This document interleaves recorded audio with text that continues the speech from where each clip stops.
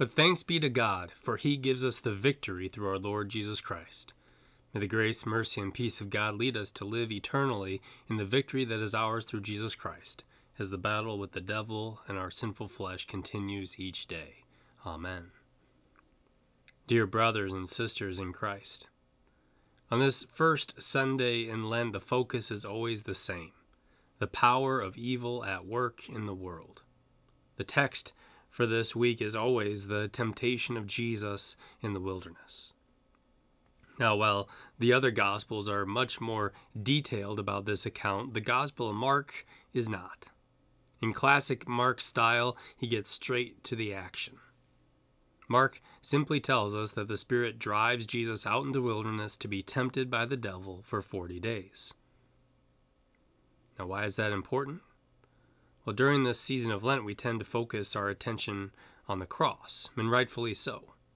But we must also remember that if Jesus hadn't perfectly followed God's will without sin and defeated all of Satan's temptations, there'd be no cross with the power to save.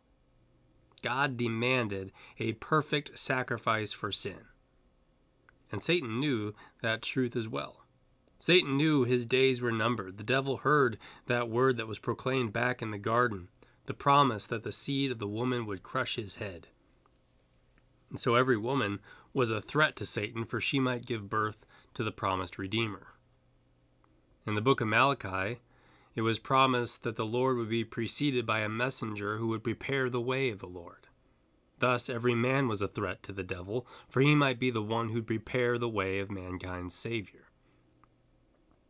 In our gospel text today, God the Father spoke of Jesus, saying, "You are my beloved Son, with you I am well pleased." And immediately the Spirit drove Jesus, the head of Satan crusher, into the wilderness to do battle for our souls. And just as Jesus had each of us in mind from the cross, he certainly had each and every one of us in mind out there in the wilderness. For the book of Hebrews tells us, we do not have a high priest who is unable to sympathize with our weaknesses, but we have one who has been tempted in every way just as we are, yet was without sin. So as you know very well, the devil is very much still in the business of seeking to destroy and ruin lives every single day. God makes it clear that Satan is the father of all lies. He tempts, he kills, he deceives, and he wants company in the fires of hell for all eternity. The devil is always seeking to accuse, to pile on the guilt, to rub our circumstances in our faces, to convince us that our faith in God is unfounded. David paints a picture in Psalm 6 of what sin is, that sin is painful, that it ruins our lives. A sin is worthy of weeping over and mourning over. Our bodies are weak and weary over the effects of sin and the devil's battle against us. And so the Spirit knows who the enemy is. And he sent Jesus right out to confront him in the wilderness. Why? Well, Psalm 6 also answers it, that God seeks to save us from the wages of sin through his steadfast love, through his faithfulness to us. Our problem today, though, is that we don't always know Satan as an enemy that has to be battled every single day. We don't always give him the blame that he's due for the car accident or the earthquake or cancer or greed. Instead, Satan kind of sits back and smiles as we question, where is God? Or how could God let this happen? And so the devil constantly attacks us, and he attacks us from both the inside and the outside. The Bible teaches that the power of evil lies inside every one of us. It's called flesh. Like Adam after the fall, sinful flesh likes to blame others for sin. We say things like, oh, it's the fault of my parents. It's the fault of my youth. It's the fault of my poverty. It's the fault of my ill health. They're to blame, not me.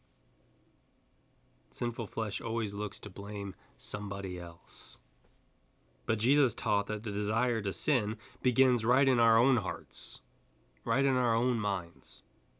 And James writes, each person is tempted when he is lured and enticed by his own sinful desire. This sinful desire conceives sin, which gives birth to death. And the power of evil also attacks us from the outside. And that's called the world. The world is symbolic of everything around us that the devil can use to tempt us away from God. The devil takes the good and perfect gifts from God, and instead he uses them to lead us to put them first before God, to turn them into false gods. And the devil continues to prowl around seeking someone to devour. And he looks for just the opportune time to hit you when you're most vulnerable. He knows our weaknesses. He tempts us at those vulnerable places to make us his, to lead us further away from God. What's your weak spot? We all have them. We all have those places where we're most vulnerable to evil, and the power of evil finds those weak spots in us in order to mess up our lives so that we're not living as God wants us to live in Him. Whereas Satan looks to bring us down with our vulnerable weak points, God seeks to lift us up. Paul writes, "Therefore I will boast all the more gladly about my weaknesses, so that Christ's power may rest on me. That is why, for Christ's sake, I delight in weaknesses, in insults, in hardships, in persecutions, in difficulties. For when I am weak, then I am strong." And we must certainly be aware of the power of evil, the work of Satan, the flesh, and the world in our daily lives. It is an everyday battle. But just as David lamented in his penitential Psalm 6, he also knew where victory was found. Victory is found in Christ. Satan is taken care of with a word. Jesus knew that God was stronger than any temptation he would encounter, and Jesus used the sword of the Spirit, the Word of God, to defeat him. The words of the Bible and the Holy Spirit live inside us, as we are the temple of the living God, and it gives us power to resist Satan in our daily battles. And so when you are faced with temptation, don't rely on yourself. Don't rely on your willpower. Don't rely on your good intentions. Instead, rely on the sure and certain Word of God that has the power to do what it says. Win. Jesus defeated Satan in the wilderness so that when facing our own wilderness, we face it with the ministering Word and Spirit to guide us safely home. And God does all this for you. Sin is also taken care of with a cross. The wrath of God for every sin is taken out on Jesus upon the altar of that wooden cross. The Father who spoke at the baptism of his Son is silent on Good Friday as he forsakes his Son so that you and I would not be forsaken for even an instant. The awful price is paid by Christ, and it's there that we realize the truth that the wages of sin is death. Jesus, begotten of his Father from all eternity, died, and he did this for you. But death is taken care of with a resurrection. Death has lost its sting, it's lost its power. The victory over the grave goes to God. Dust lives in our victorious Lord's hands.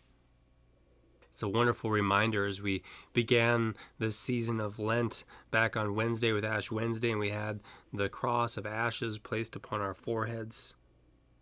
But to remember that even though we are dust and to dust we shall return, that in God's hands dust lives for all of eternity. Christ is the first fruits from the dead, and because he lives, so also those who believe in him will live forever. And again, he did all of this for you. That victory took place on Easter morning.